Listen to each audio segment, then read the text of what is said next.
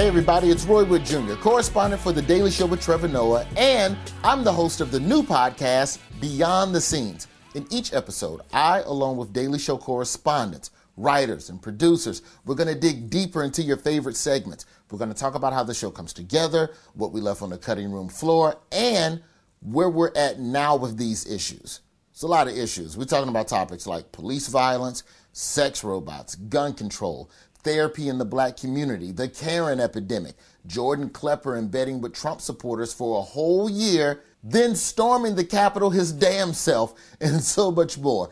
This is the show where we go beyond the scenes. Buzz Lightyear didn't just go to infinity, he went beyond it. Mad Max didn't just go to the Thunderdome, he went beyond it. We're not just stopping at Bed Bath, we're gonna go.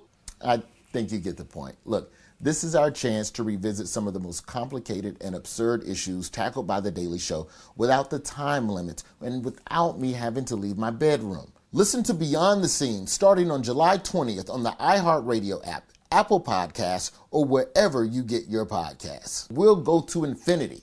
You can't go beyond infinity. Buzz Lightyear is an That's a trash-ass catchphrase. How about that?